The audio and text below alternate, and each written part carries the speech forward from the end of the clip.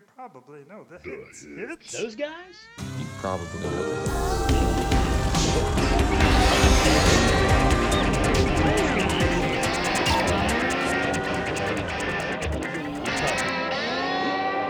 We have a liftoff.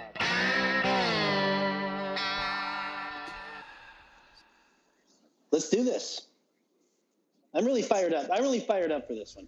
Okay. If you're given the floor to say anything about Styx whatsoever, where do you start? Prog rock without the self-awareness of Rush. Interesting. I think I could start there. Okay. I think that if you have to compare them to something other than just your run-of-the-mill 70s rock band. Right. Because Styx had this idea that they were going to be very theatric, or at least one guy in Styx had that idea. Like, and so performance-wise, in concerts, or like actually just even on the CD albums? Or... Yeah, both. Okay. Both. And a lot of lyrics that are just kind of off into the realm of fantasy, you know? Right. Not fantasy like two chicks at the same time. But fantasy like, dragons, and, Styx is named after the river Styx, which is some sort of like river of fire or something. I don't know. And for those kinds of guys, fantasy might also include just one chick at a time. Just one. Yes.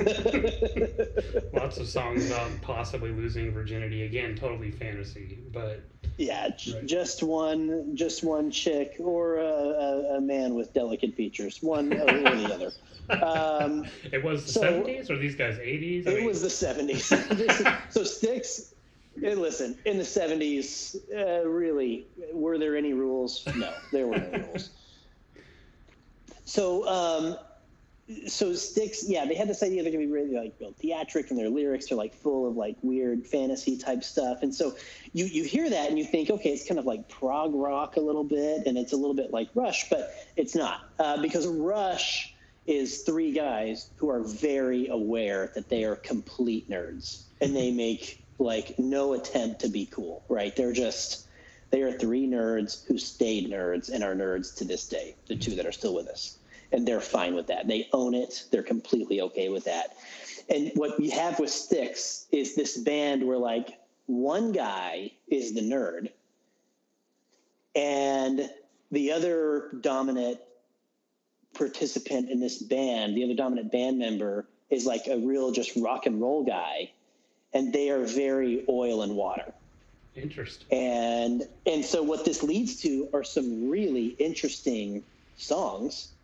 But it also led to the eventual and very predictable end of the band, which they're still going, but those two members, I feel sure will never play it together again. Like, they absolutely hate each other. So is this the Pink Floyd sort of situation, where actually there's sort of a touring band still that's most of the group except for one of the guys?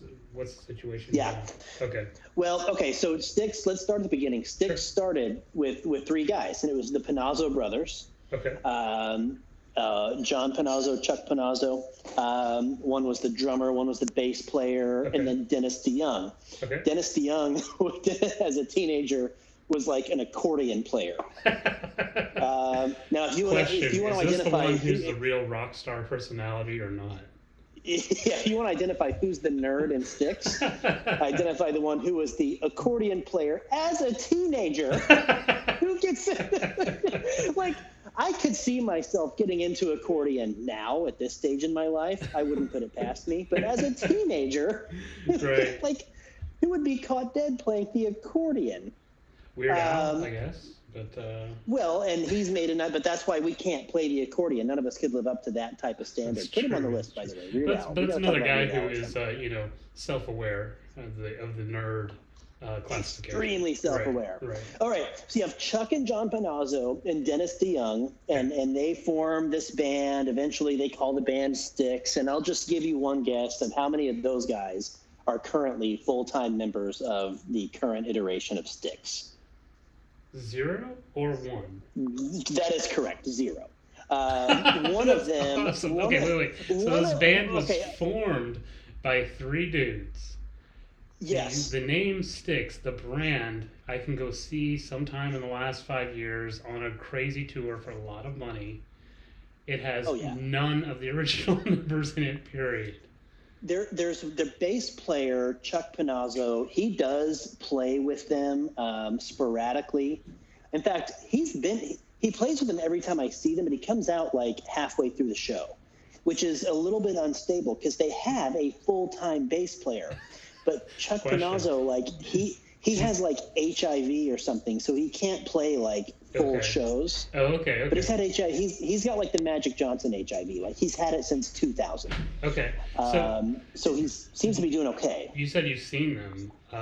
What happens to that second bassist? Is it kind of personnel change, or does he kind of stand there? No, they both play. Oh no. I'm telling you, it's a real unstable scene. In fact, a funny story about that is that, through a couple of connections through like my brother, our family happened to get to know Greg Raleigh, who was the lead singer and the keyboard player for Santana. And I want to say this is correct. It's either Styx or REO Speedwagon. I don't remember. But for the sake of this conversation, let's say it's Styx. My brother said this guy, Greg Raleigh, was on the phone with his cousin. And they're talking about rehearsing. And his cousin said, no, like we're rehearsing for our next tour. And Greg, he said, all he could hear was Greg's side of the conversation. He goes, you still have to rehearse that crap? How long have you been playing the same songs? Right. That's funny.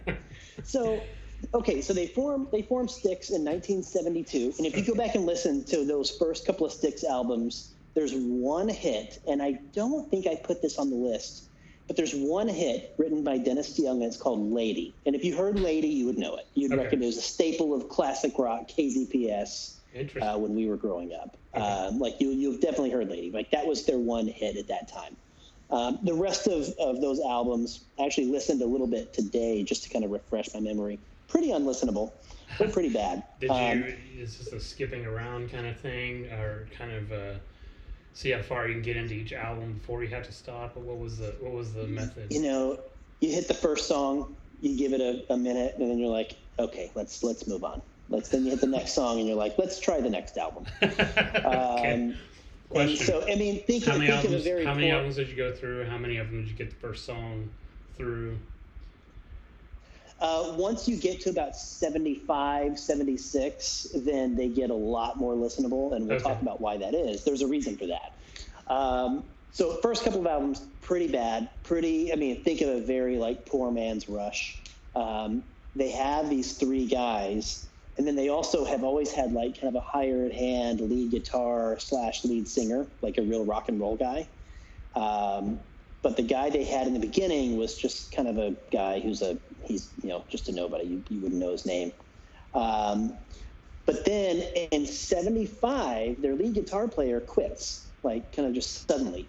And they have to scramble to find the new lead guitar player and singer. And when I say singer, there's two lead singers. There's always the lead guitar player. This band is like, for a minute there, I thought it was all the backing band of like, yeah, we're Styx with, sort of the Van Halen situation where just like revolving cast of frontmen who like define the band, but he's not Van Halen. You're like, what? So there's the keyboard player who's kind of he's the nerd, right? Dennis DeYoung is the nerd of the band, and he's always been a lead singer, but they've always been aware at least that like they needed a real frontman, right? And so their guitar player / singer quits, and so they hire this guy named Tommy Shaw. Okay. I have heard that Montgomery. Name in passing. Yeah, Tommy Shaw from Montgomery, Alabama.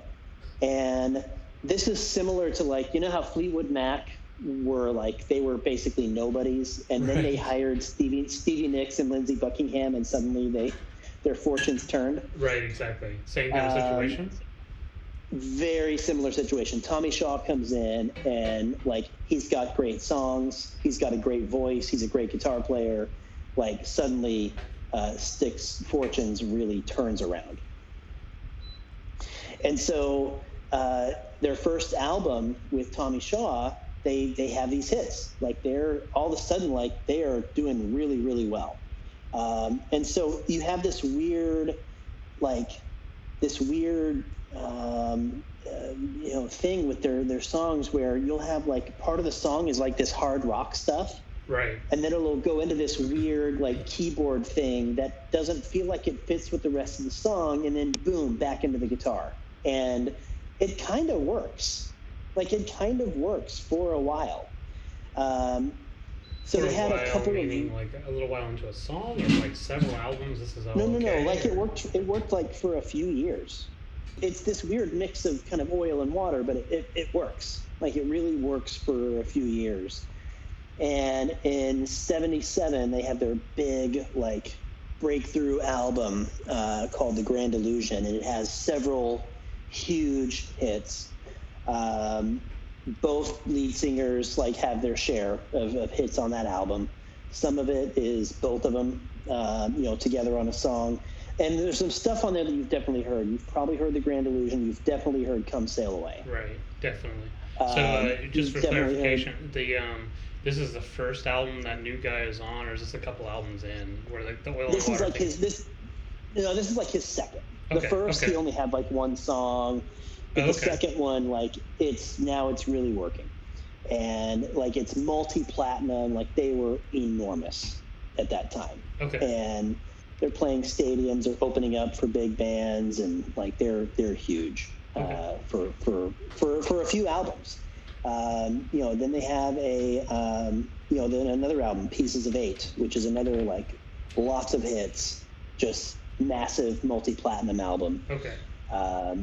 That they hit. Now, just those albums, not the last song I told you to listen to. I am curious because every song I gave you was probably from those two albums. Yeah, it seemed like they. And I'm curious.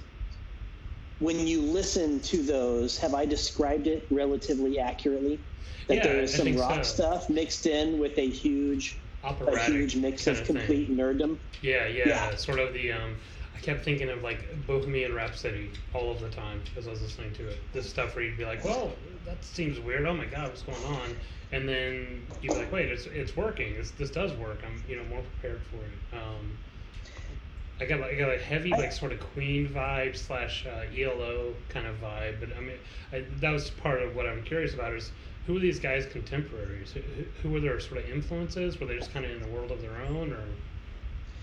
No, I mean, I would call them in a world of their own because no one else, I don't think anyone else really sounded like them. Okay. I don't think they ever had the kind of respect that like ELO had. Right. I don't think they ever had the kind of respect that Queen had, certainly. Right. No one's going to make a movie about Dennis DeYoung when he passes away. Okay.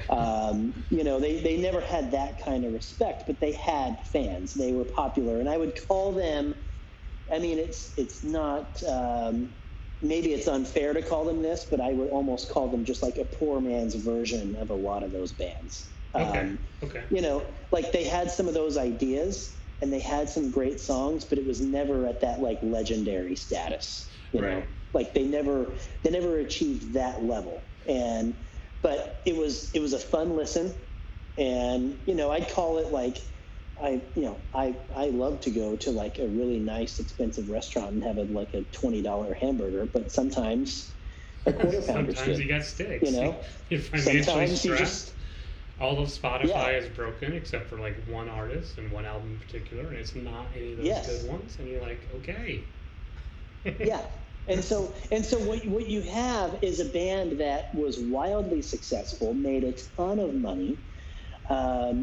And so what happens, when you have that situation is everyone starts trying to gain a little bit more power and a little bit more control, right? Of course, the guy who started the band, Dennis DeYoung, he has this idea that they want to do a concept album about like a robot that becomes self-aware. Is this Mr. Roboto, or? This is Mr. Roboto, and it is awesome. It somehow, like, it was popular. People liked it, and it's so terrible. It's so bad. It's so unlistenable. Like, you listened to it, right? Right, I did, yeah, and I'd heard it before. It's just like one of those songs, like Turning Japanese is another one I think of, you know, or the I'm Too Sexy song. Just these ones are just like this throwaway, like almost one-hit wonder weird thing. I had no idea that was Styx, because I knew of like Come Sail Away and whatnot. And that one, I was like, oh, it's just some like, I don't know, early 80s band or something that's just got the one hit that they're, you know, afterwards they went and like hit their faces. But apparently not. Apparently stood strong behind this legacy that they... It's so crazy because they again, okay, so I'm curious, when you listen to those other songs from their first couple of albums, Crystal Ball was one that I gave you that was from the first, that was Tommy Shaw's first real song with Styx. Okay. Was Crystal Ball. Sure. But I mean, when you hear that, you think to yourself, my God, this is unlistenable. Or is it at least just kind of like, okay, it's different, you know? That's how I feel. I think it was more. It's kind of like. Yeah, I think it was more of the latter, where it's like the same kind of thing as like the ELO thing for me. There's like, I've listened to several albums, and there's one I like in particular, but it can just kind of be a little bit hit or miss or whatever. But it wasn't like it was, this is a bad song. Somebody like had no idea what they were doing musically when they made this. It was just like not necessarily, I guess, as, you know, as catchy, I guess, as some of the ones. I'll be honest, the only song I knew was Come Sail Away. And that, of course, like probably most of our audience, comes from the Eric Cartman of South Park cover of "Come Sail Away." Yes. That happened at some won't... random time there in the middle. Yeah. And that was where I was like, oh, there's a band who makes that song. That wasn't a made-up song for the South Park. So my experience was a little light here on this band. But yeah, listening to it, like I said, I felt like ELO. I felt like there were you know, moments of like Queen and stuff, and in particular, sort of this operatic concept album, you know, a theatrical kind of thing to it. And I was wondering if like all of them are concept albums, or is it just kind of a little bit disjoint here and there, or? I don't know that they were all necessarily concept albums, although I think that was something they were always striving towards. I think that's something that they wanted. Right. And, but Mr. Roboto was a very unfortunate result because that is not what they all wanted. That was what one guy wanted. Okay. And they all, for whatever reason, went along with it. And so they do this tour, and this tour, they are playing stadiums. Like, they're playing Texas Stadium. They're playing the Cotton Bowl. They're playing the Astrodome. And Tommy Shaw has said, like, the only way I got through that tour, because think about it, you're a guitar player, you're a rock and roll guy. Right. And you're out there having to sing about robots. Right. And he's basically said he just did like a massive amount of cocaine to get through that tour. Like this is the concept album style tour where they're like, we're not going to play anything you guys like, top to bottom, this whole track list of this record, and then we'll play Come Sail Away at the very end. That kind of thing? Well, that's what Tommy Shaw said. He said that was the problem, is you go to the Astrodome and there's 70,000 people waiting to see Styx. Mm-hmm. And you go out there and you start singing this concept album about robots, and people are booing. Right. Like, people are booing because they want to hear the angry young man. They want to hear Blue Collar Man. They want to hear Come Sail Away. Right. And they're sticking with this stupid concept album that nobody wants to hear. And I say it was popular. I mean, people bought it.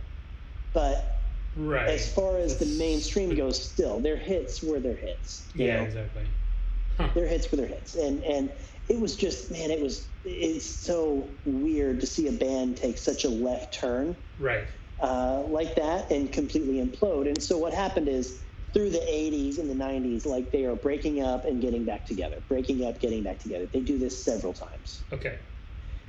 And finally, in 1996, they have this album called Return to Paradise, and it does really well, and they do a tour.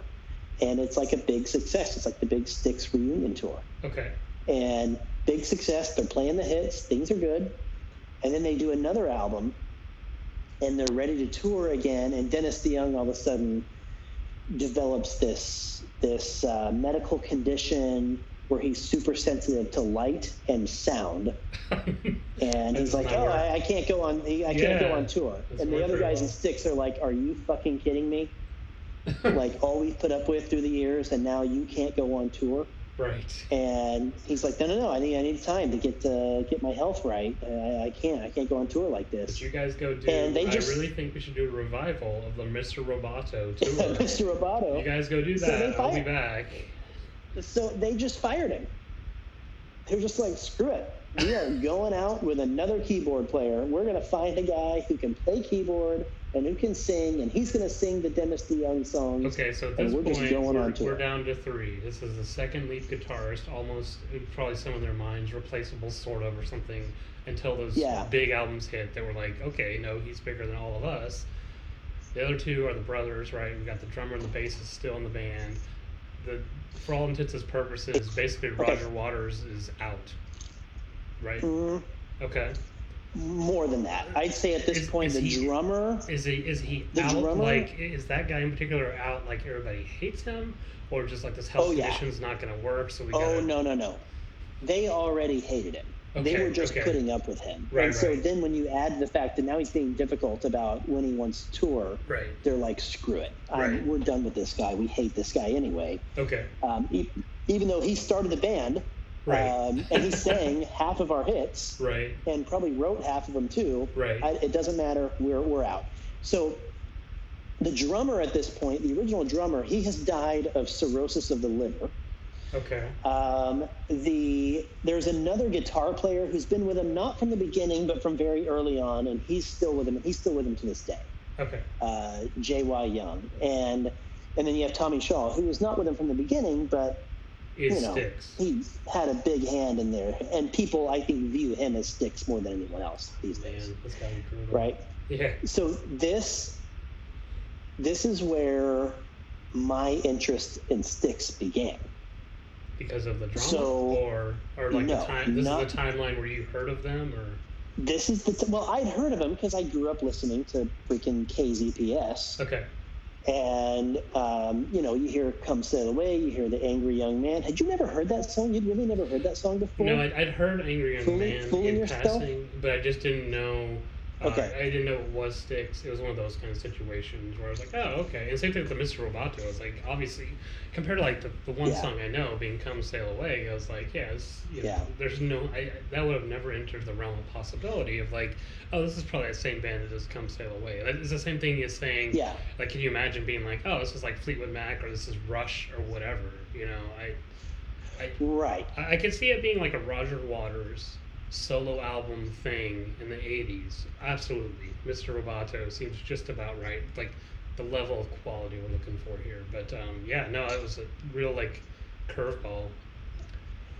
Yeah, I think it's fair to say Styx, they probably have a dozen songs that you've heard. Like if you attended, it's similar to like Matchbox 20. Like if you attended a Styx show, you would spend the entire show going, oh, well, I know that song. Right. Like you would do that over and over and over again, just not realizing that that's who it was. Okay.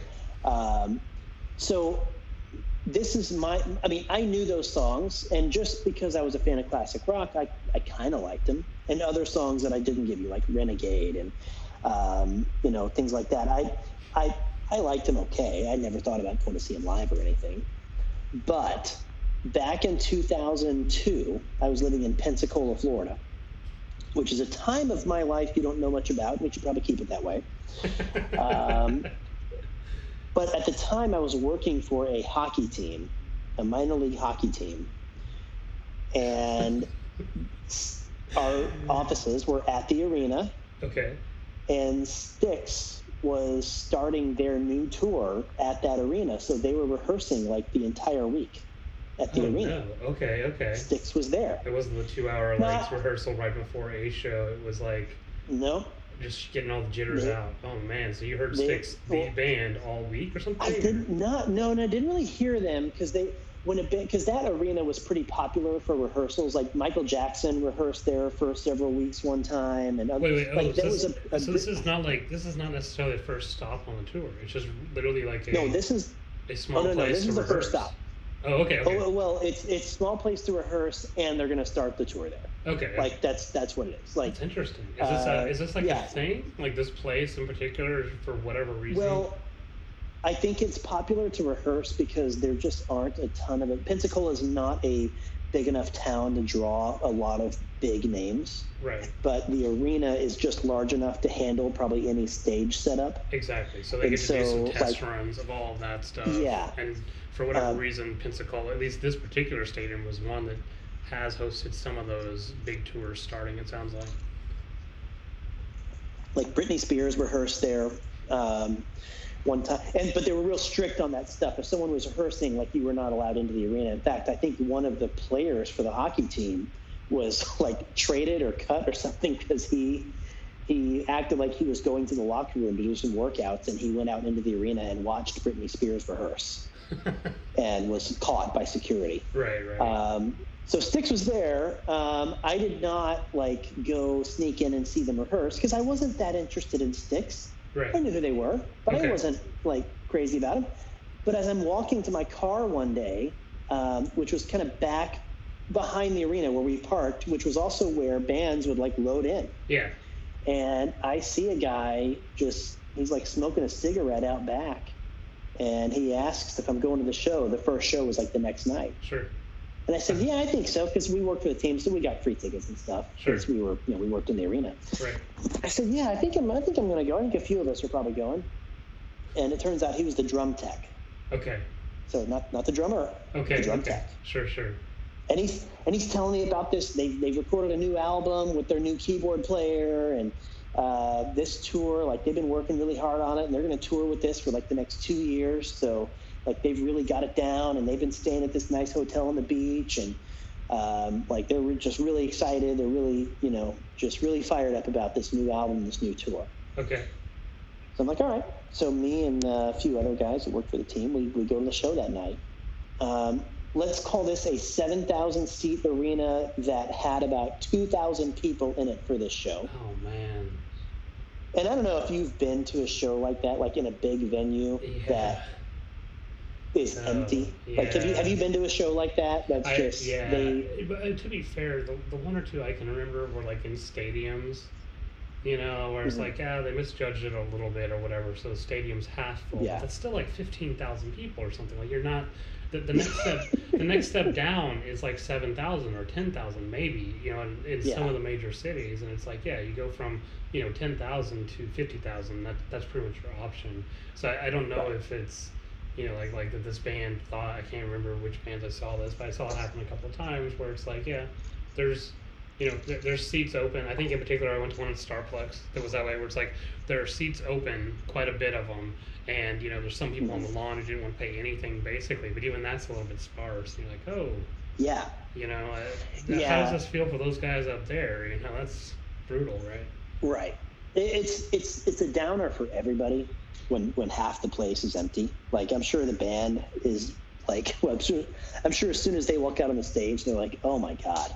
Now, in fairness, Styx probably would not have booked this venue to just play a regular show. I think it was part of probably just recouping cost of rehearsing there. Right. Of our stuff is already set up. We're already loaded in. Then they go on to the Southside Ballroom you were saying a week ago. Yeah. It's a 3,000 seater or whatever. Yeah, probably bigger than Southside, but yeah, they're not a band, especially in a town as small as Pensacola, that would draw that many people. Right. In Dallas-Fort Worth, Styx would draw 7,000, no problem. Sure. But in Pensacola, which is a small town anyway, no, not going to happen. So it was weird already because there's no one there. The opening act was Kansas, and I don't know if you know any. Wait. Dust in the Wind. Okay, so did that feel like an imbalance? No. Really? Do you know? I mean, I know Dust in the Wind, and there's a couple other ones I know. I'll tell you. You know 3 songs. Okay. You know Dust in the Wind. Sure. You know Carry On My Wayward Son. There it is. That's the big one. Yeah. And you know Point of No Return. Right. And they're so cheesy because they get to the 3rd song and they're hope you guys aren't going home yet because we've reached the point of no return. Oh, no. And you're oh, God. It was so bad. The 80s stopped 20 years ago, man. You cannot. And Kansas plays an hour-long set of music that is so like electronic and unlistenable stuff that you're like, man, this is Kansas? All I know is Dusty so it's sort of Wind. like, hey guys, we're still with it, and it's totally different than sort of classic rock songs we're familiar with. And they get this, listen how dated this is. They were pushing their new live album and video called Device, Voice, Drum, or DVD for short. Okay, so here's the thing. I have some friends who are into Dungeons and Dragons, right? And they have they might have been at the show, right? And they have a weekly get together where they kind of they play for a night or whatever. And some of them have been doing this for 10 years. I'm not super familiar with it, but did Kansas and Styx have just like on that tour kind of short D&D campaign, you think, or not a lot of groupies, I gotta imagine, at this show. It may as well have been called the Nobody's Getting Laid tour. It may as well have been. Question: is there a Styx tour where you think people got laid? Oh yeah, I'll tell you about one. Right. I'll tell you about one. Okay. So then Kansas plays like an hour of music that no one's heard, and then they leave the stage, and then people are cheering for the encore, and I'm sitting there like, gee, do you think they'll come back and do Dust in the Wind? Right. Like it's so predictable. So they come back, they do Dust in the Wind, and it's great. Dust in the Wind's a great song. I love that song. And then Styx comes on. They didn't do Wayward Son? No, they did Carry On My Wayward Son. I think they came back for the encore and they did those two. Okay. They did Carry On My Wayward Son and they did Dust in the Wind. Sounds like criminal if those guys were assault you guys for an hour with garbage and then be like, yeah, we're going to play one of the super mega hits that everybody knows for, right? So in between the sets, the lights come up, everyone's going to get their drinks, go to the bathroom, and there is me and the people I'm with are sitting a little bit higher up, but there is a fight on the floor of the arena. And so we're watching very this closely. Is a regular, like, sort of mosh pit situation. This is exactly what I was picturing, There are like security guards running down there, and there are two guys just like wrestling. And so they split them up. The next day, because we know security people, we asked what happened. They were like, from far away, not close enough where we could tell like what started it or anything. But we could see two people were fighting. Let's just like spitball here. Senior citizens. No, they are now, but at the time they were probably in their 40s. But this is the greatest thing. If you could have predicted what would cause a fight at a Styx in Kansas concert, it's the most predictable thing ever. One guy was at the show, and he happened to see his wife there with another guy. No. Yeah. No. Just like these people are having an affair, and they're like, "Let's go see Styx." And while they're there, they accidentally run into her husband. Oh my god! Oh my god! So would you say? I mean, that sounds like she has a type. I gotta say, back again with the Dungeons and Dragons. It sounds like that lady has a type. Well, then they after the show, they got into their Camaro IROC with the T-tops and drove off. So. So then that dies down. The lights go down. Styx comes on, and man, they were great. Okay. They are so good live. They are a band. They are one of those, and I'm a sucker for this. I'll admit, I will fall for it. A band that I don't care for, and then I see them live, and I'm like, they are awesome. Yeah. Like, I absolutely will fall for that. There are so many bands where I've had an album or something and be like, okay, I'll check this opener out, or whatever. And be like, well, I mean, it's okay. The album's not great or whatever, something. Then you see that live live performance, and they don't even have to be good performers. It's just like, it costs money to record music well, or whatever. And also you get all of the sound booth nonsense, right? Where you're like, I don't know how to sing I did this in a garage, man. That's how we started up doing this. We all played at the same time. I don't know how to listen to a CD and sing along to it like I'm there with my buddies, feeling the guitar and the kick drum in my chest cavity while I'm singing. You get this weird, very scientific laboratory sounding album sometimes out of some of these people. It really seems like there's a different talent completely to playing a great show live and necessarily being like really great at recording in the studio, no matter who the producer, master person, any of that kind of stuff is. Like it's a skill as well. And there have definitely been like at least a dozen bands that I'm like rabid about after seeing them, and before was like I don't know, same as everything else. I could list a dozen bands that's happened to me with. Tom Petty, I kind of liked him, but then I saw him live and I was like, man, he's my hero. Like it's like that will happen because you don't get a feel for the personality sometimes on the album. Right. But you get a feel for, and so Styx was like, my opinion of them was probably kind of like your opinion of them before I saw them, which was this band is kind of like they are has-beens from the 70s. They haven't done anything relevant in 20 years. Yeah, they're kind of a joke. In fact, that day in the office, we were all joking about going to see Styx. Like it was a big joke that we were all going to see. We were going to see them ironically, almost. Right, exactly.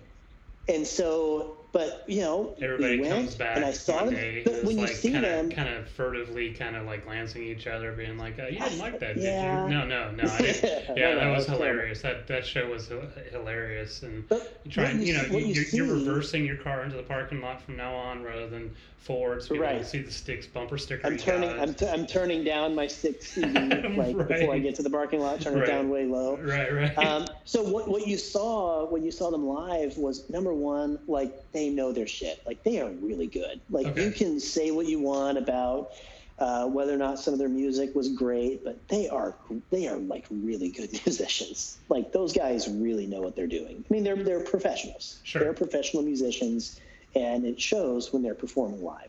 Okay. Sort of technically difficult, kind of the usual prog rock thing. Like you mentioned Rush or whatever, which is like a very technically difficult kind of band where it's like, impressive what they're pulling off, maybe, right, or whatever, rather than necessarily it being like, a very soothing lullaby or something. It's just like, hey, this is crazy, and then there maybe 2 or 3 of the guys are in sync with each other, this super fast rate of speed or something. You're like, man, what the heck? That kind of a situation? Or more like a performance theatrical thing where it's just like, I think more of a performance. Like, I think more of a performance. Not necessarily theatrics. Like, they're just very competent and very confident performers. Okay. And there's not, from everyone except the keyboard player. Did it seem like they were into it? I mean, the drum tech said they were super excited. So maybe first night you get a special, like, we haven't done the same speech 19 times yet. No, they were definitely into it, and I think they genuinely were into it. It was first night of the tour, and I think they were really into it. Their keyboard player that they replaced Dennis DeYoung with, which to me was kind of cheap. It's like, so you're just gonna get another guy to sing these songs, right? Which bands do. This really shouldn't surprise anyone anymore. Bands do this all the time now, but it seemed really cheap. Like, you just have this sound alike. Man, that guy is better than Dennis DeYoung by every measure. He is such a great. So this guy, his name is Lawrence Gowan. He was a very successful Canadian musician. Like, he has his own very loyal following in Canada. Okay. And he's known as like a keyboard/piano like virtuoso, and he sings, and he doesn't sound just like Dennis DeYoung, but it doesn't matter. Like, he can play, and he is great. He's a great. I'll definitely say that when I was listening to it, I didn't like be like, oh, these people's voice is extremely unique, or whatever, right? Or any of the sound. But again, I think that's something we get to later. Is like, I didn't know, are these guys super fucking influential of all the music that kind of sounded like this after or around that time, or are they a Me Too or whatever? Because I was like, well, maybe this is. I remember you telling me like Boston kind of came to mind when I was listening to it. I was like, is this like the Boston situation where you said, in particular, that first record, there's a particular guitar sound. There was sort of some studio wizardry that nobody else had done, so the guy can just kind of go through the entire thing using that sound on almost all the songs. Yeah. People are like, this is incredible. Does Styx have that kind of situation going on? Is it that I've heard other stuff that all just wanted to be Styx, or they're just kind of in that pack? I don't think it was necessarily a particular like guitar or keyboard sound, but I do think it was the mix of having a very keyboard heavy sound with very heavy guitars along with it. Okay. And I don't know how many bands had really done that before. Right. I think that was what was unique, was you would have like Come Sail Away, which starts out as a very soft, almost cheesy sounding piano song. And then you've got power chords at the end of it. And, you know, I don't care. People might look back at it now and say it's dated. Man, that's a great song. And what gets me is when you see them live, like when I saw them, like when they're doing those first few lines of Come Sail Away, like everyone is singing it. Like it is sing along with Styx for the entire show. Oh, interesting. Everyone these songs are so known, and you don't realize you know them until you see them live, and you're like, wait, I know all of these songs. Like, I've heard all these songs a million times. We got to dig up the set list for the show you saw, and let me listen through it. That'd be I don't think that'd be too... Well, let's see. If it's on Setlist FM, yeah, exactly. I'm sure I could find it. Yeah. We'll have to dig that up later. That's cool. Yeah. So anyway, is that part of it too? Like, not just, I don't know, we haven't really covered how theatrics was. I mean, we're talking, you said it's 2002 or so, you know, just whatever the usual was at that point, where the lights were pretty good, you know, no special, I don't know, costumes, any kind of bullshit going on the stage, but the crowd was really into it, it sounds like, which is huge. The crowd even if it's, especially if there's the stadium's not full, right? It's 10% full or something, and the crowd is rabid, it doesn't matter, right? Well, I've heard bands say that, like, you know, if it's not full, like, you play for the fans that are there, not for the ones that are not there. Yeah. And they're definitely good at that. And, you know, the theatrics of it, they don't have a big stage show necessarily like Kiss. It's not like that. Okay. I mean, the music is really the theatrics of it. Okay. The stage show is kind of normal. There's nothing necessarily that stands out about it. It's really more just the music. The music itself is a little bit more theatric. Okay. But what you see is that, you know, once they threw out Dennis DeYoung, now, like, these are all guys who they really like each other. They like playing together. It shows that they really enjoy being together. Okay. The drummer that they have, you know, the hired hand is like he's a pretty well-renowned drummer. The bass player that they have is just a guy that seems really happy to be there. You know, clearly, this is why I'm sure they'll never get back together, because Styx now. I mean, who's left to get back together, right? The original bassist is sometimes in there. The keyboardist, main dude or whatever, has been estranged, right? So it's like, it sounds like there's nothing to get together except for sort of that Roger Waters, David Gilmour, kiss and make up thing. It's not going to happen, except for, you know, I mean, they did that a few years ago, right, for the Live Aid, you know, replay or whatever. But I mean, you know, realistically, it's not happening for a tour, right? No, it's not happening. I mean, they are, you know, they really, really, even as of recently, have like made it clear that there's not really any chance. Right. So it's not happening. Now, here's what's funny about that is that, you know, the drum tech was like, man, this is the show, and they're doing this. During this time, they had another guitar / bass player. He would kind of switch in and out, who, like, through the years, through all the different iterations of Styx through the 80s and the 90s, he'd been like in and out of the picture, replacing various members. Okay. And had worked his way into like a lead singer role, and his name was Glenn Burtnick. Okay. And on their new album they had put out at the time, he had this song that I remember hearing it at the show and thinking, this is the worst song I've ever heard. Okay. It's so awful. It doesn't fit with Styx's music. It sounds like a song that it's called Kiss Your Ass Goodbye. And it sounds like a song. AC/DC song or something. It sounds like a song that Blink-182 recorded and then left off of one of their first albums because it was not good enough. That's what it sounds like. It's so bad. Oh my god. It's so bad. So he sings a song. I'm like, man, that guy is weird. Like, he doesn't fit at all. Right. And this song, this like kind of like, I don't. It's just, it doesn't fit at all. Right. Sure. All right. So I go see Styx again, probably 8 months later in Dallas. Okay. So at this point, you're a fan. At this point, you've done the deep dive. I'm not sure if Wikipedia really existed in 2002, but you're into it. No.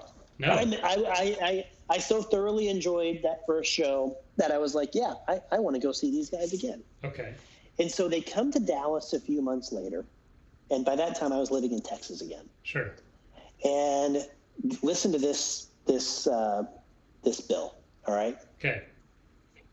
4 performers. Styx is the headliner. Okay. Performer number 1, Nelson. What is Nelson? Remember those 2 long-haired brothers from like the late 90s? They were called Nelson. This doesn't ring a bell to you? No, it doesn't. But okay, all right. They were just 2 dudes. They had very long hair, and they were Nelson. All right, so you had Nelson, number 1. Okay. All right? Okay. Number 2. After Nelson comes on a little band called America. Okay. Horse with no name, right? America. Right. Okay. America was great. That's another band that's like, they know their place. They know they're not a headliner. They don't care. They're out there playing their songs. They love it. Okay. Number 3, Peter Frampton. What? Now, if there was ever an imbalance, right? It's Peter Frampton. I was about to ask, like. Now, Styx has a lot more hits than Peter Frampton. Right. He's like extremely talented and impressive, like guitar player, right? Like a virtuoso or something. He famously, like the talk box thing, I think is kind of his big jam or whatever stuff. That's definitely his thing. Was it sort of seeing Jimi Hendrix and then being like, well, you guys are really great, you guys are all real tight, but I'm leaving 3 songs into the set after that. Right. He played a killer show. He ended it with "While My Guitar Gently Weeps." Right. He was great. Yeah. The funny thing was, so again, this is just a few months after I saw them the first time, right? Sure. After they were doing this big rehearsal, this tour, they're going to tour with this album and this band for the next 2 years. They're really feeling pretty good. They go out there with a safe. They're feeling right? it, right? Like Kansas at the beginning, first leg. They're like, hey guys, like we can name check, a song, but these people aren't going to upstage us or anything like that. And like 8 months later, they're like, yeah, man, we're just going to have Metallica open for us and do a quick 45 minutes, or whatever. That's ballsy, right? It's weird. Well, here's what was also weird. They come out, they hit the stage at Starplex on a hot summer night, and it is a completely different show than the one I had seen in Pensacola. How so? Like, that one guy who did Kiss Your Ass Goodbye, he's gone. He's out of the band. Okay. Totally different set list, right. Totally different stage setup. Like this thing that they were going to do for like 2 years, clearly they scrapped it within like a few months. They were like, all right, let's start over. It's interesting album, you say that. I've only seen that one place before, and I'm not sure that, I haven't really followed this a ton.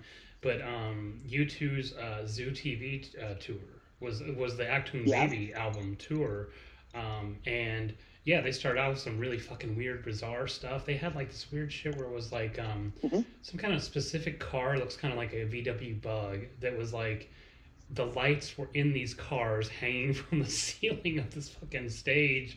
I don't know, man. And you look at this thing, this was a tour that you're saying Styx did, where it went on for 2 or 3 years and became this huge, in our lifetime, there's like a Pop Mart tour was fucking huge. The first version of what we were talking about in that first episode, that sort of wall, it just flash of money basically to make this production happen, and that thing completely evolved. Right. Like you're saying, same thing. I don't know how the set list changed so much, but like if you looked at there are like, videos online, and they're like, is it leg 1 or leg 3 or leg 4 of this tour, because it got tighter and tighter and became more elaborate and stuff was thrown away, so you could see it 2 years apart from each other, maybe in the same city or close to it, and it's a totally different show, or whatever. Yeah.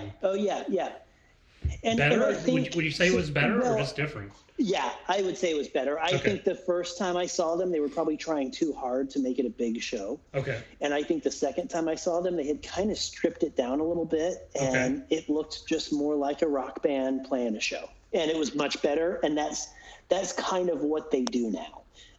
So I've seen them probably 4 or 5 times, something like that. Wow. Okay. Are they still doing it today? Because I mean, you're saying they're kicking around 72 and whatnot. That's Paul McCartney's out there and whatnot. But, the Pink Floyd guys are definitely getting way up there in age. I don't know if Jimmy Page could do it. Are they in decent health now, or is this something where like, up until 2014 was it, and now it's kind of it's not going to happen again? No. They tour. They seriously play 100 shows a year. Man, all the time. Tommy Shaw is 66 years old.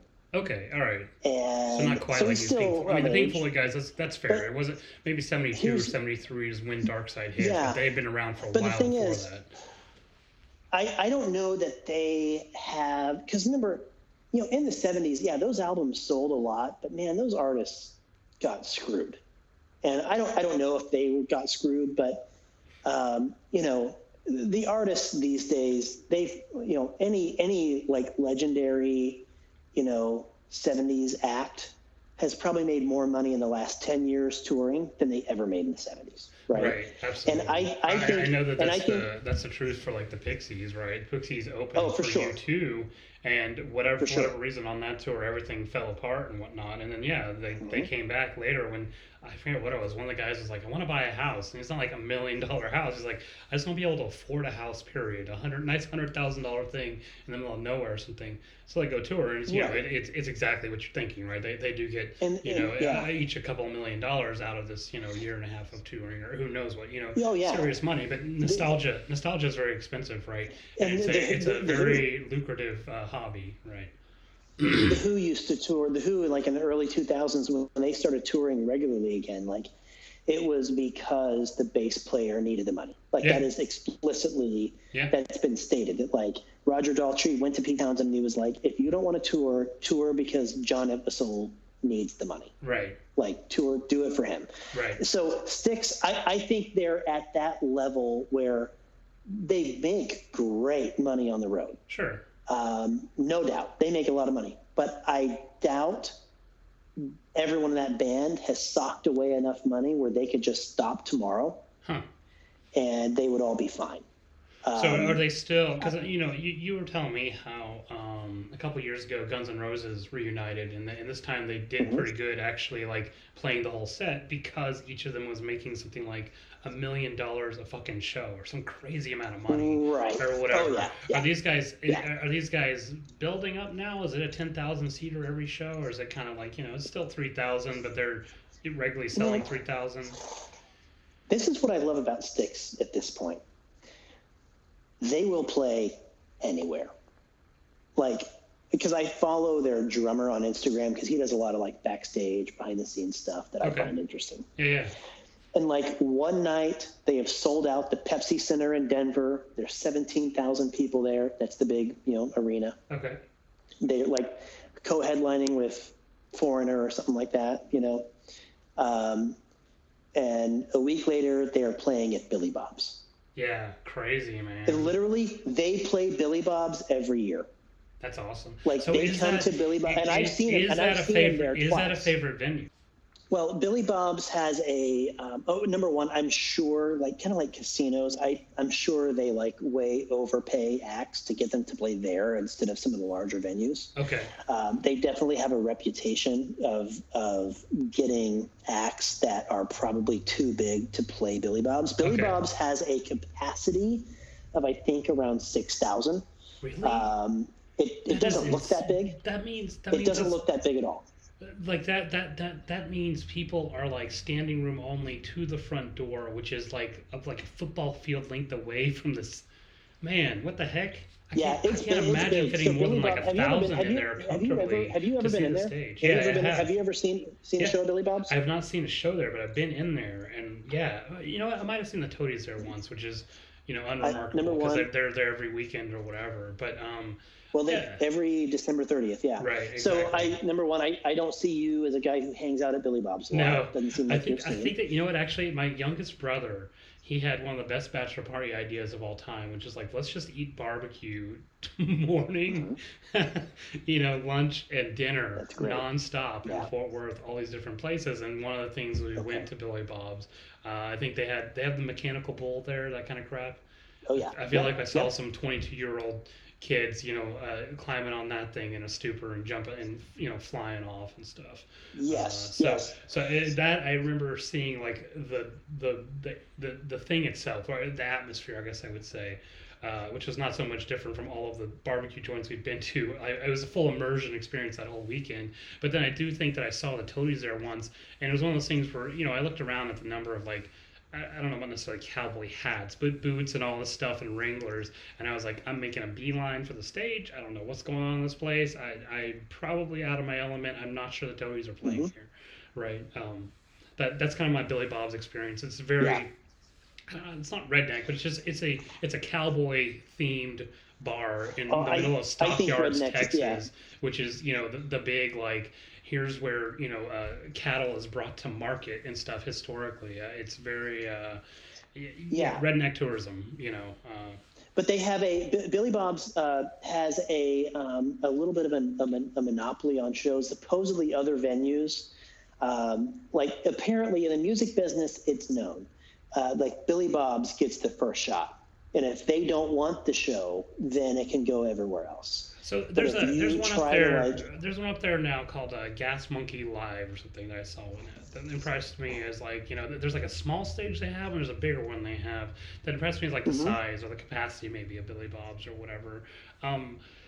That's interesting you said that because I've heard stuff like that like I guess Ticketmaster and I'm not sure if like this is necessarily like through Ticketmaster this is happening, but like Ticketmaster has favored venues and I would not surprise me at all to for the venues to be able to basically pay prioritization and being able to call the show. So there's got to be some kind of brokering of like, hey, Styx is trying to do a 30-city tour. Who's going to give them the percentage point shaving a little bit better? That people are like, I'm auctioning off Dallas, and here's where we're going.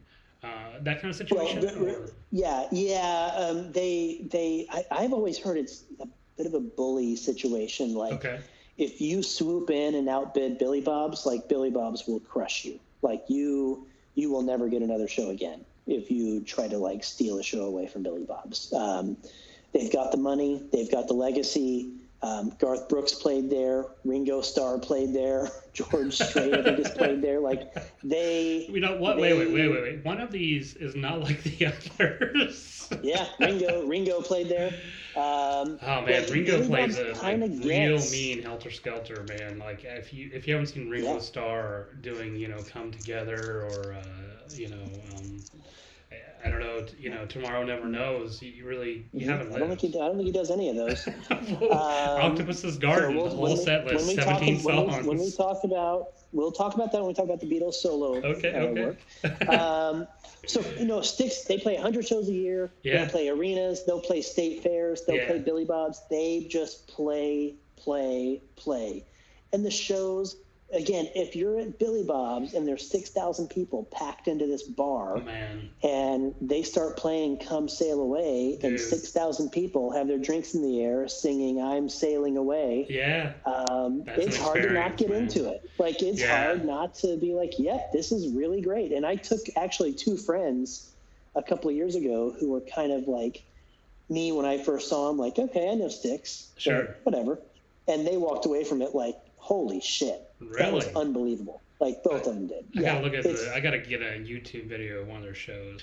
One of the things Jane noticed while we were listening to it is it definitely seems like, I don't know if they're the originators, but the template of, like you were saying earlier, where it's kind of some of the songs start soft or slow or whatever, and they kind of really build up and ramp up into that, almost generic now sort of alt rock grunge kind of thing of like, really like just hit the distortion pedal and now it's magic, or whatever. Not that those guys did distortion pedal. That's what just it got, reduced down to. But the sort of building and then like overwhelming kind of a thing seemed like the signature for the couple of songs you sent me. Yeah, I think they have a formula. Okay. And they know what works. Okay. And they're not going to stray from that. Right. I think that's why they kicked that one guy out of the band who did Kiss Your Ass Goodbye. I think they were like, you know what, this doesn't fit at all in our band. Look, we're not Kansas, bro. And that's why when anyone asks Tommy Shaw now about getting back together with Dennis DeYoung, he said whenever he talks about it with the other guys in the band, they always just say like, we really like the band the way it is. Yeah. Like we're really happy. Like they've got their they've got their tour buses, they got their regular shows lined up every year. They're happy. They're making good money. Right. And now they might have to do it forever. They've probably reached that level of success. Right. That's what I was trying to figure out here. Is like there's some of these bands. I mean, like Paul McCartney does one show and sets up 3 generations of his grandkids or whatever. Of wealth, yeah. But that's a guy, and same thing with U2 and a lot of these bands now that are making tons and tons. Like Metallica's doing it for the love at this point, right? I saw like an opening show or it was like a release party show. It was like a full-on show for that Death Magnetic record that came out a couple of years ago. Yeah. And in the middle of the set, they're playing Fade to Black and Enter Sandman and all this, and then they play one from Saint Anger. And the intro that Hetfield gives is, I know none of you like this song, and everybody hates this song. And he's like, I don't care, we like it. And they play it. And some of the people kind of like sing along a little, but that's one of those things where you really get the sense of like, these guys are actually still into it, period, which is pretty cool, right? Is Styx that situation, or is it kind of like they're a little bit rocking the hard place? Like hopefully they're enjoying it, but like, the money coming in is setting up a retirement account. It's not setting up 3 more mansions. Well, I think it's a little bit of both. I think if you've spent that many years of your life on the road, right, and no matter how difficult they make it out to be, it can be just as difficult to go home. Yeah. And not that they're not happy at home, but like I've heard Kirk Hammett talk about this, about how like they call it, quote, taking out the trash syndrome. Where you're on the road and you're living in hotels and you're ordering room service and everything is done for you. And then you get home after 2 years on the road and all of a sudden you have to take out the trash. Right. And it's just it's an adjustment that not everyone's ready for. Right. And I think with some of these bands, and I think Styx probably falls in this category. I think every guy in that band has probably made enough money where they'd be okay, but they would all probably keep doing other stuff. Like they wouldn't just put their guitars away and stop playing. Like that's just what they do. So if they're going to do it, why not do it and make it a nice paycheck? Right. They're young enough where they can do it. Right. Willie Nelson's 87 or something. Like, why is he still on the road? He doesn't need to be. Right. He's got nothing else to do. And I think Styx is. I'm sure there are some nights on the road where they're like, man, I can't wait to go home. But I'm sure after about 2 weeks at home, they're sitting around going, okay, let's get back. I mean, right now, I'm sure they're going crazy. Like, I'm sure right now. Yeah, because of the COVID thing. Yeah, they can't tour, and summer's coming up. Because Styx is one of those bands that, like, you don't see them announce, like, Styx Summer 2021 tour. Like, they're just, like, kind of always on tour. It's just a consistent, like... You look at the back of the Dallas Observer, and it's like, oh, yeah, they're playing at, one of the smaller, one of the bigger theaters. Yeah. Okay, interesting. Styx is coming again. It's they'll do a summer tour. So lately they've been touring with, like, you ask who their, like, contemporaries were, and it's Styx, Foreigner, Kansas, Boston. Styx is probably one of the bigger of that level of band. But lately it's been like Styx and REO Speedwagon and Don Felder, formerly of the Eagles. Okay. It's been those 3, and they've done a couple of tours together. Okay. And I mean, I think they reach a point where they're just kind of comfortable. They're happy. Right. They're comfortable. They're making good money. Right. They're still relatively good friends. Right. People still come to the shows. I don't know anyone who is like a hardcore Styx fan. Right. But I know plenty of people who, if they happen to be coming to their hometown, they'd be like, yeah, sure, I'll go see Styx. I know a couple of their songs. They're that kind of band. Yeah, well, I will say this. My girlfriend relayed this story to me the other day, that she was conceived after a Styx concert. So, I mean, there's, hardcore fans or not, she ain't the only one. She ain't the only one. Like, man, something about those Dungeons and Dragons songs, really. Wait, was it in Pensacola? I might know part of this story. No, it was not Pensacola. But that sounds like a good story. Let's hear that one. Were there?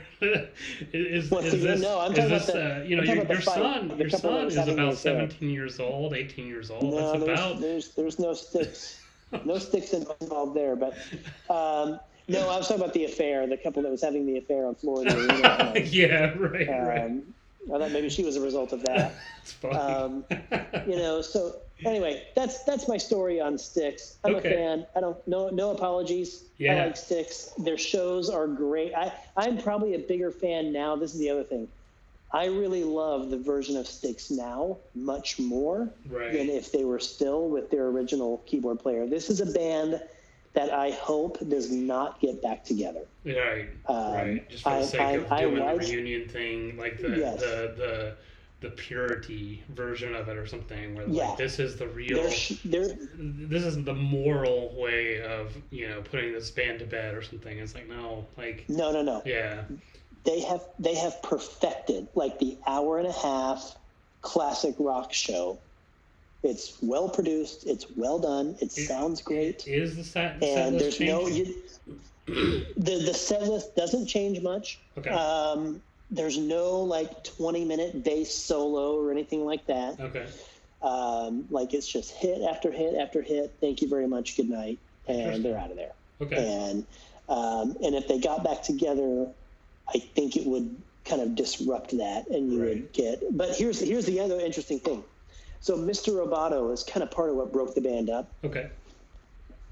And about a year ago, they were starting a new run of shows, talking about the set list, and the keyboard player, their quote new keyboard player who's been with them now for 20 years. Right. He just kind of threw out there, "What about Mr. Roboto?" And the other guys in the band were like, "What?" And he was like, "No, I kind of think people would like it." And the other two guys, J.Y. Young and Tommy Shaw, it's been 20 years. They're not bitter anymore. And they were like, all right, let's try it. And they played it. Like, it made headlines. Like, Rolling Stone did an article, like, Styx plays Mr. Roboto for the first time in 30 years. Right. And like it's been in their set for the past year. They've been doing this song that broke the band up, and now the one guy who loved the song is not in the band anymore, and now they're doing it again for the first time since like 1980. Right. And they're like, yeah, people. I mean, no one's heard it in 30 years. People love it, and so they just go for it. And I think that's kind of a cool story. Right. Well, let me ask you this one. That's an interesting thing I've kind of wondered about. You mentioned in the previous episode that like you're familiar with a lot with like sort of royalties and a lot of the ins and outs of like maybe how the road gig happens and whatnot, and the technical stuff. Is there something like that the original keyboardist, he's going to get a cut every time these songs are played anyway, that kind of a thing, or is it so minuscule that it doesn't really even it doesn't even rate as like, the guy's not sitting at home being like, oh yeah, $20,000 just sitting here because I did another show tonight. I don't know. I mean, certainly I don't know the numbers. He certainly still has an ownership stake in like the copyright. Yeah. So he's getting royalties on the record sales, but in absolutely, general, yeah, certainly the publishing companies are still paying him royalties. I don't have any doubt about that. Right. As far as performances, I'm sure he gets something because he owns part of the song. I'm sure they have to pay him something. I'm sure it's not a huge amount. Right. But I do know. So basically, what happened was when they fired him, and they went on tour with this other keyboard player as Styx, he of course sued them immediately. saying, no, you cannot use the name Styx. Right. And eventually, they came to a settlement. I mean, this happened with Pink Floyd, too. Yeah, Roger Waters immediately sued. He's like, no, you can't use Pink Floyd. Right. So basically, they came to an agreement that said, those guys, Tommy Shaw and the other guys, they can use the name Styx.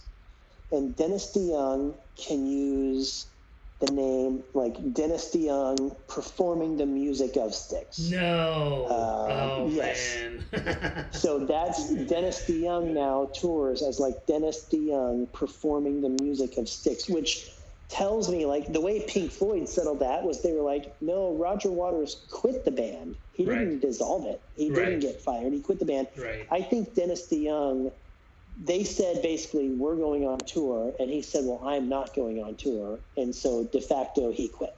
Right. I think that's kind of how that went. Yeah. And that's how they were able to use the Styx name to this day, because if Tommy Shaw goes on tour, nobody is buying tickets to that. I would, but no one else would.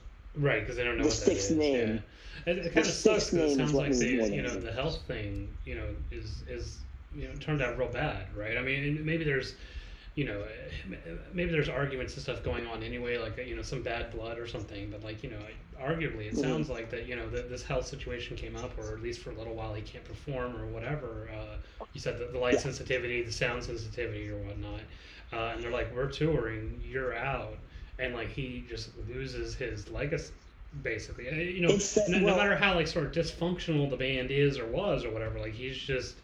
It's a crapshoot, right? He got down on his luck a little bit, and now he's out of his legacy, right? Well, it sounds like the other guys in the band really didn't buy that problem was as serious as he said it was. Okay. It sounds like they were ready to go on tour, and they were pretty mad at him that he was not. Okay.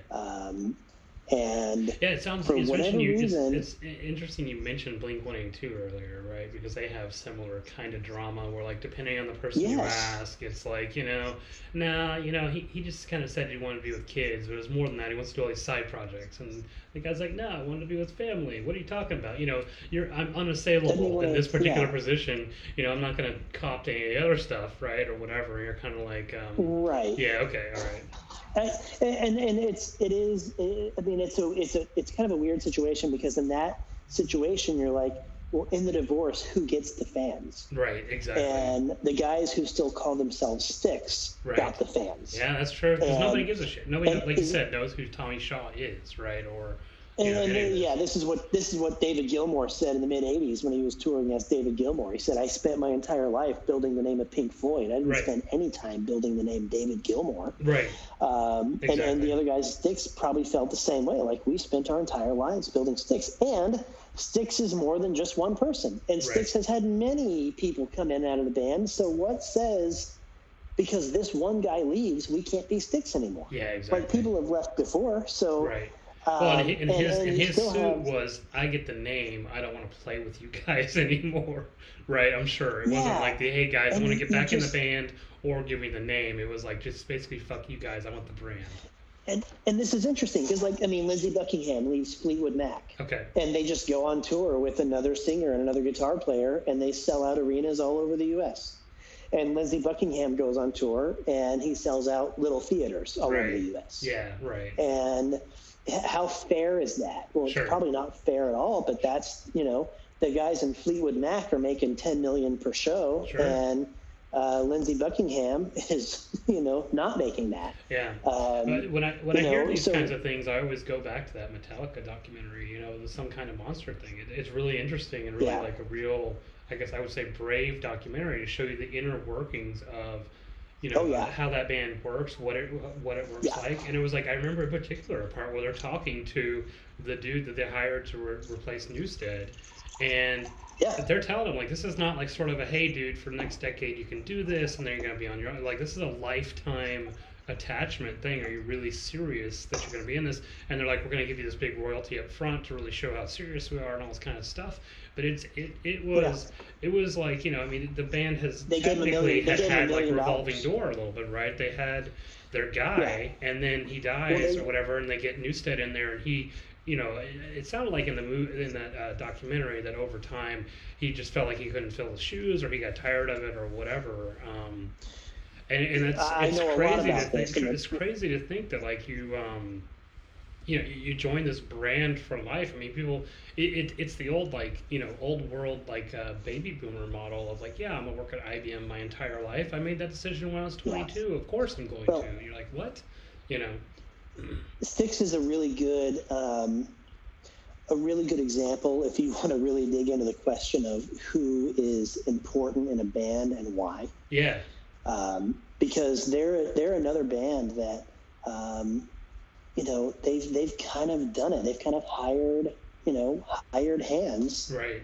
To fill in all these parts. But it's Tommy still Shaw, Styx. who cares, right? But Tommy Shaw, his voice is pretty unique and recognizable. Okay.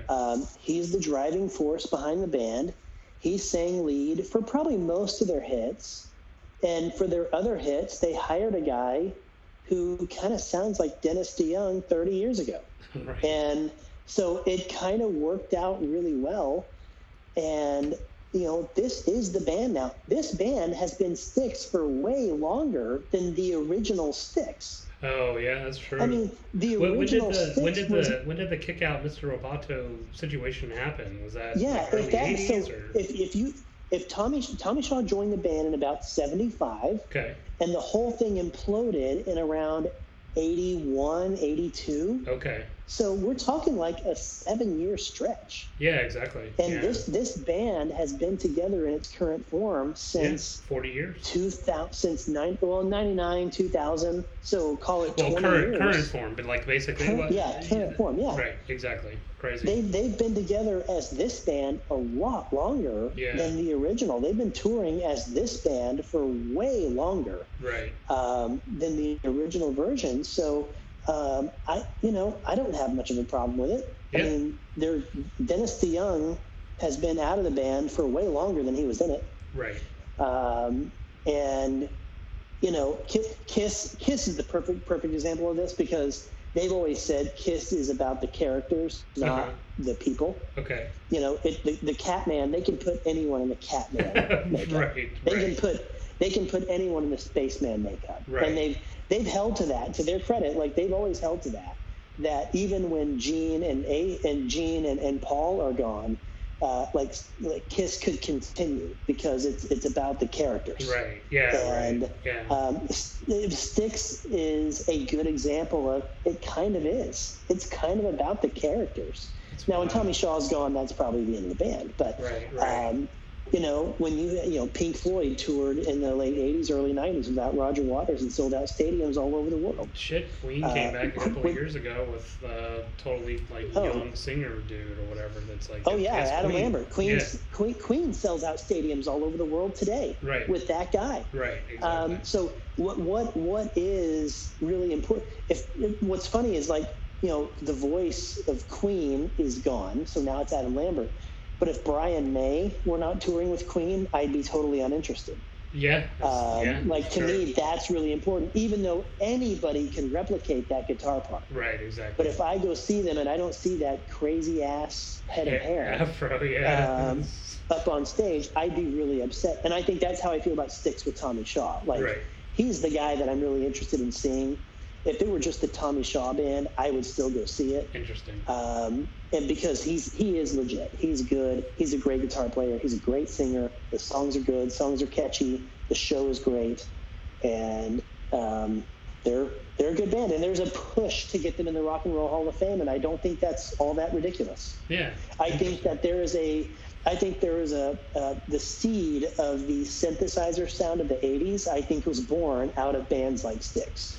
Mentioning the synthesizer thing, my dad had this record that was basically the Moog was invented, it seems like 2 minutes before this record came out, and it was like the Boston guy sound but done the wrong way, where it was like somebody was just fascinated with the concept of it, and it was really bad, the Moog is turned up to a 9 on the soundboard, and everybody else is like a 6, and you're like, this is I got the feeling that with Styx, by the time, at least for them, I don't know if they had it, because I think you may give me one song from the early career, but Dark Side of the Moon, in metal and stuff, or 71, 72, 73 era, that's about the same time as Styx started. And I didn't hear in the samples you gave me, I didn't hear people being like, oh my God, check out this technology. It sounded legitimately like, here's songs and here's, a new-ish maybe instrument that we're pumping it through. Like basically that they're masters of the craft. Were they influential? Like I said, I can't really tell. This is one of the questions, I guess, that I've been meaning to get around to.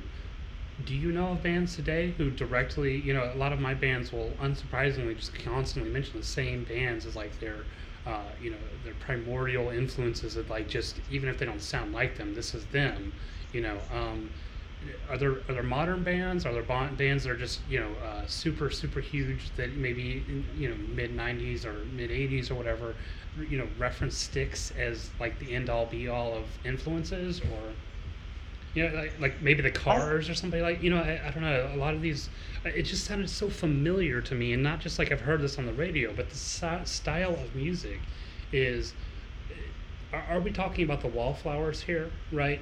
Or are we talking about like Oasis? Is this a Third Eye Blind, or is this somebody like Metallica?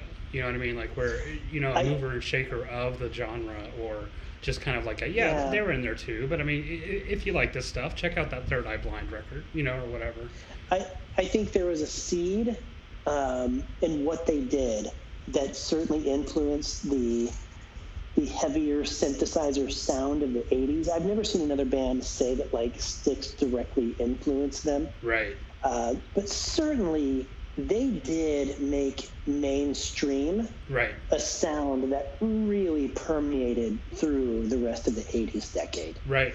So do you think that new wave maybe has, or a lot of new wave artists maybe have some roots in enjoying Styx or getting influenced by that?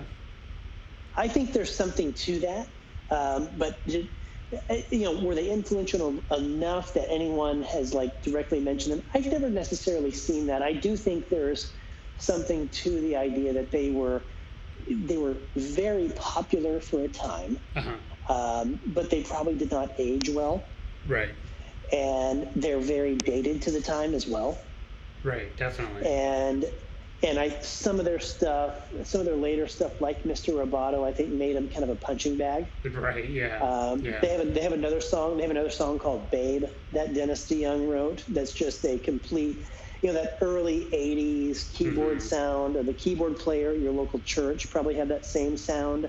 If you listen to "Babe" when we're done with this, you'll know that sound right away. Interesting. It's just that cheesy early '80s keyboard sound. Right. And I think that did a lot to kind of cheapen the rest of the stuff that they did, because that was a huge song that also was a punching bag. Right. Which they don't do "Babe" even today. They don't do that song. But I think they were popular for the time, but I don't know how influential they were in the end. Okay. But to me, I listened to their sound and I'm like, no, there's something there that definitely carried through. And they weren't the only ones doing it. Sure. Foreigner was doing some of this. I mean, that synthesizer sound was really starting to become popular at that time. Right. And then eventually in the 80s, the guitars went away and it was just synthesizers for a while. Right. Yeah, definitely. Yeah. But Styx was fighting that, because you had this other side of Styx that was like, no, we're a rock band. We don't do that. Right, exactly. And that's what kind of tore the band apart. And I said at the beginning, Rush, they were nerds, but they owned it. Right. They knew they were nerds, and they completely owned it, and they were fine with that. Sure. Styx was a band that I feel like took themselves a little bit more seriously, probably too much so at times. Yeah. And didn't really own their nerddom, quite enough. Right. And I think they tried probably a little too hard to be like a rock band. Right. And in reality, they were good. Yeah. And in reality, they had some good songs. They had good rock songs. They had good theatrical songs. And for the time, it fit really well. It probably didn't age well. But, who said, like, if you're a rock band, you hang around long enough and eventually you become cool again. Yeah. And I think Styx kind of became cool again because then they become like just kind of a legacy act. Well, I mean, based on personal, connections history, it sounds like in 1987 they were kind of a big thing. So I don't know. That would surprise me hearing a band start in '72. Yeah, for someone that was it. Someone was really into Styx in '87. Right. Okay, so a couple of standard questions I still got. Mm-hmm. Any related acts? Like, did two of these guys come from another band that was kind of, not charting, but like an interesting thing to begin with? Did any of these guys like branch off and do a super group with Bob Dylan for 2 records? Any of that kind of stuff? No, Tommy Shaw, he created a band in the 80s when Styx, one of the times Styx was broken up, called the Damn Yankees. Okay, I've heard that name. Okay. And so the Damn Yankees had a hit called Higher. Okay. And you would probably recognize the tune just because it was a big hit in the 80s. Okay. The Damn Yankees was Tommy Shaw. It was Jack Blades of the band Night Ranger. Okay. And it was. That sounds like a contemporary, right? I mean, all of the sort of all the hair rock stuff is where this stuff went to, right? Like you said, it kind of split into new wave, right? I haven't hit the best one yet. Okay, all right. The Damn Yankees, Tommy Shaw, Jack Blades, and none other than the Nuge, Ted Nugent. So nobody knows Tommy Shaw's even in this. Obviously, this is Nugent. I think he was the lead singer. Nugent was a guitar player. Right. Tommy Shaw was the voice. He was the voice of that band. Wow. And Higher is a pretty catchy tune. Right. But that was their big hit. So the Damn Yankees were definitely a thing in the 80s. Interesting. And is this something that kind of went on in parallel, or is just the one and done thing? Styx gets back together and that's it? No, I think Damn Yankees always. I think they might have had like one album that was kind of big. Every now and then, Tommy Shaw might mention them on his Instagram page, but other than that, they don't. No, they're not. Okay. They're not ever active or anything like that. Sure. That's about it. Their drummer, Todd Schuckerman, I think his name is. He's pretty renowned. He's been featured in all the big drumming magazines. He's a very good technical drummer. He's really well thought of. Okay. As a drummer.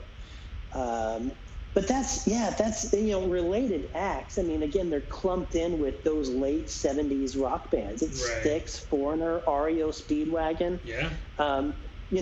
Bands that I'm not into any of those bands at all. I don't care about Foreigner at all. Right. I hate REO Speedwagon. Right. I have, but Styx to me had a little bit more bite to them, a little bit more edge to them for the time. And so that hooked me a little bit more than those other bands. But they absolutely could all tour together and it would all fit. It would all make sense. Yeah. You gave me some songs on a playlist, but sort of for the benefit of our listeners, you're gonna try and get someone into Styx. The first thing you mentioned is even today, the tours are pretty great, right? So maybe just seeing a live show on YouTube or whatever, sure. in person, ideally when that's possible or whatnot. That'd be the way to go. But I'll give you a choice. It's either give me the album that I'm going to listen to, or give me the 3 songs from different albums or whatever. Well, how does somebody determine if they're going to be into this band? I think I would go with the individual songs. This is a band that I would rather hit a greatest hits collection rather than an album start to finish. Okay.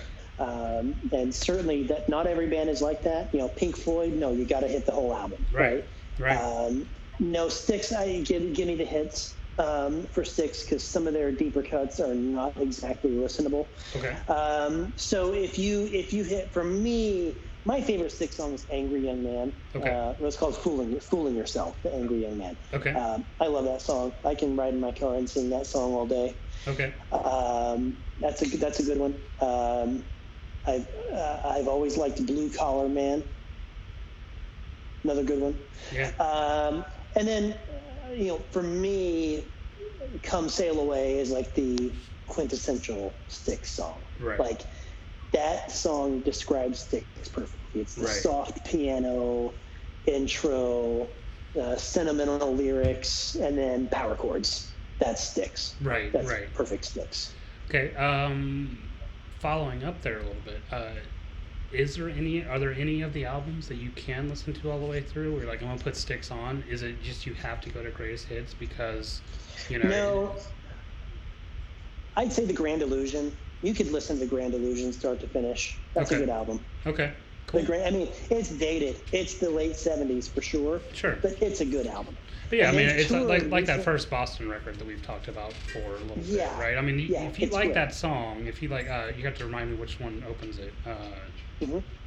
What's the first song on that record? More Than a Feeling. Yeah, More Than a Feeling. Yeah. If you like that song is like an encapsulation of everything else that's on that record. It's a long, epic song with a lot of stuff to it. But like, if you like that song, the whole record sounds like that. It's a Bush 16 Stone of that era or something. Like, if you like it, you're gonna like it. That's cool. So it's consistent at least for that record. There's not. For sure. There are bands like the White Stripes is one for me, where like I really like a lot of their songs. I absolutely would recommend a greatest hits record when that exists for them. Like, there's a live record that does in a pinch or whatever, because there's just there's I don't know, it's filler or what you want to call it, but there's stuff in there on every record. I'm like, man, this just like completely crushed the vibe altogether. Correct. With Grand Illusion, you're not going to get to like song 6 and find that like there's a disco song or anything like that. Like, okay. It's all pretty consistent. Yeah. Okay. All right. So I think we're approaching the end here. First is there anything, if you think for a second, anything you're like, oh my God, I forgot to mention? I think we pretty thoroughly covered the work of Styx. Okay. I think anybody and the band personnel changes and the stories. Well, yeah, we hit all that. If it still existed, if I saw behind the music, is there anything where they're like, the crazy groupie story? No, the behind the music is on YouTube. Okay.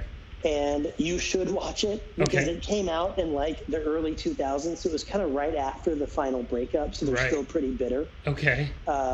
So no, the behind the music is fantastic. Okay. You should definitely watch the behind the music. Okay. Absolutely. On that point, we should start covering that.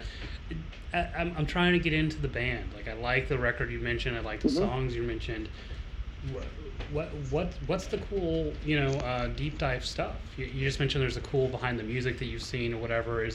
Are there particular epic shows that are famous? Is there an epic CD, a DVD that's a live DVD thing they did? Are there books, documentaries? I'm not aware. I'm sure there is a book. I'm not aware of a book. There's a live album that probably captures their live sound pretty well. Okay. Called Live at the River's Edge. Okay.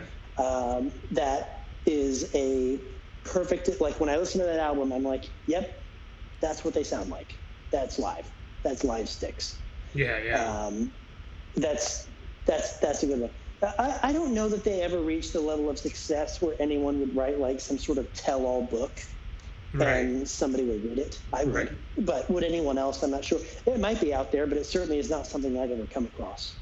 Any Styx community, because it sounds like you're familiar enough, and it sounds like you're following some of these guys on Instagram or whatever. If I'm into the band, how do I keep on learning about them? Are there like some crazy Styx Facebook communities you found? Are there websites? Some of the bands I have massive fan following websites that are, some of them are like require a damn subscription every year. Like it's that kind of level of crazy. And then there's others where it's like, man, do not follow the band's account on Instagram or whatever. You want to follow the drummer. He's hilarious and he's keeping it real. The drummer, I wouldn't call him hilarious, but he's very thorough. Like, he's very active. A lot of behind the scenes stuff. A lot of he posts a lot of point of view videos from the shows where the drum track is isolated. Interesting. So he's like, this is Grand Illusion, and all you hear is it's really interesting. Yeah. That's really, I live for that stuff. I'm such a sucker for that. Yeah. I'll watch that stuff all day long. That's cool. There's a bunch of YouTube bootlegs that apparently I don't know if, it's the only place I've ever seen this, but I've been looking through them and they all say IEM on it. And it'll literally be somehow some people have the IEM source for what Bono's listening to and they'll mix him into it and mix it up a little bit or something like that, right? Yeah. And it's like So, the I Am of Bono mixed with the Edge on this one or whatever, and or it'll be like, we couldn't mix it, so it's just kind of a little bit weird sounding because it's just what the drummer was hearing or whatever. It's a real cool thing, even if it's not what you're gonna get on the Blu-ray. When you're like, I was trying to listen to the Elevation tour or something, that's some cool deep dive background shit, I think. And Tommy Shaw, he'll do some stuff on Twitter. I mean, he'll do stuff from his house. He'll do stuff. He did an interesting one backstage where he was like, doing some warm-ups backstage, blue collar man. And he was like, I've been playing this song for so long that I'd forgotten how far I strayed from the original. And I went back and listened to the actual album, and I was like, wow, I've really gone far from what this song originally sounded like. Interesting. And like, I wanted to get back to what it originally sounded like. But unless you listen to the original, you just kind of forget because you get into a habit of playing it a certain way. I think that stuff is really, really interesting. It's interesting, and like the evolution. You always, when you are getting ready to see their concert, you might go on a fast for a few weeks of like not listening to them till they go, and then afterwards you can be rapidly listening to the records again and stuff. And it's always fascinating to hear these artists who are playing these songs, and they, I remember like this is like after the 2000 breakup, where Billy Corgan was like, I listened to Siamese Dream like first time since it was recorded, something like this, some crazy like massive like career defining record that, like you're saying, that they play every track on that record all of the time and whatnot. In terms of like sitting down and listening to the record, period. And I mean, I feel that, but it's crazy to me to think these people who are iconic, culture defining artifacts they make, and they're like, I play songs all the time. That's just a recording in time of it, and I spent 20 years without listening to, basically my moneymaker. What a wild concept. Right. Yeah. No, I've heard like an interview with Petty where someone asked him about an album like Echo, when it was like early 90s, late 90s album. And he's like he had to go get the album during the interview to look at the track listing to remember what was on the album. And he was like, man, I forgot that was even on that album. Right. And I think a band like Styx, a perfect example of that, because they kind of have their set list. They don't stray too much from it. They play the hits. They know where the money's made. And they probably don't spend much time these days, 40 years later, listening to the album, know? So I get that, and I don't have a problem with that. I mean, how many times can you listen to it, you know? Yeah. And if you're going to play it, don't you need to keep it fresh? Right, definitely. And they are, I think they're pretty good about that, but I can't fault them for not sitting down and listening to the album regularly. Right. Okay. All right. Our last two questions. The drama. Would you trade bank accounts with members from this band, past, present, certain members? Or there certain members who are like, okay, look, I'm taking this guy's 401k, but this guy over here is not going to have access to the bank account whatsoever. So, my only issue, if we're gonna leave it open to every past or present member, sure, I'm going to say no. Because there's probably some past members who are not doing well. Right. If we're going to leave it to just the guys currently in the touring version of Styx, sure, I would say bring it on. I bet all those guys are doing fine. Okay. And I'll take it. Okay. But if we're going to leave it open to past members,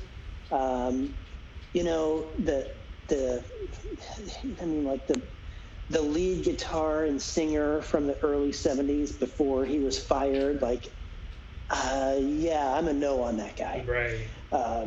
So if you're gonna put all those names in the pot, I'm gonna say I don't want to take my chances there. Right.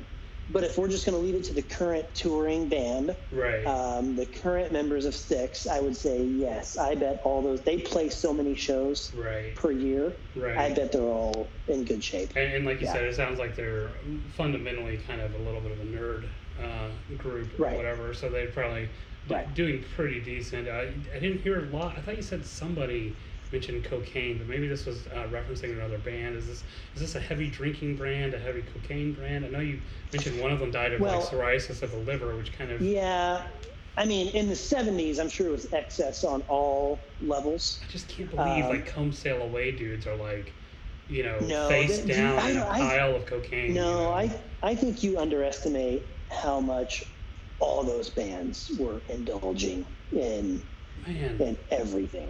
And they've talked about. I know I've heard multiple members of Styx talk about how much cocaine there was going around in the 70s. So, no, that was definitely around, and it was definitely a part of their scene, as it was for probably most rock bands at that time. Well, I was going to ask where the Mr. Roboto album concept came from, but okay, I think it's. Now we know. Now we know. All right. Yeah. Okay. The last question we have, aside from if your memory's been jogged for anything else, is if you're going to cut somebody from this band, and I guess it's got to be the current band, right? Because we've already the band itself has answered who they wanted to cut. That's been obvious, but who are you going to cut? Why? Man, I don't know. This is tough because, I mean, number one, the obvious place to look is the fact that they have 2 bass players.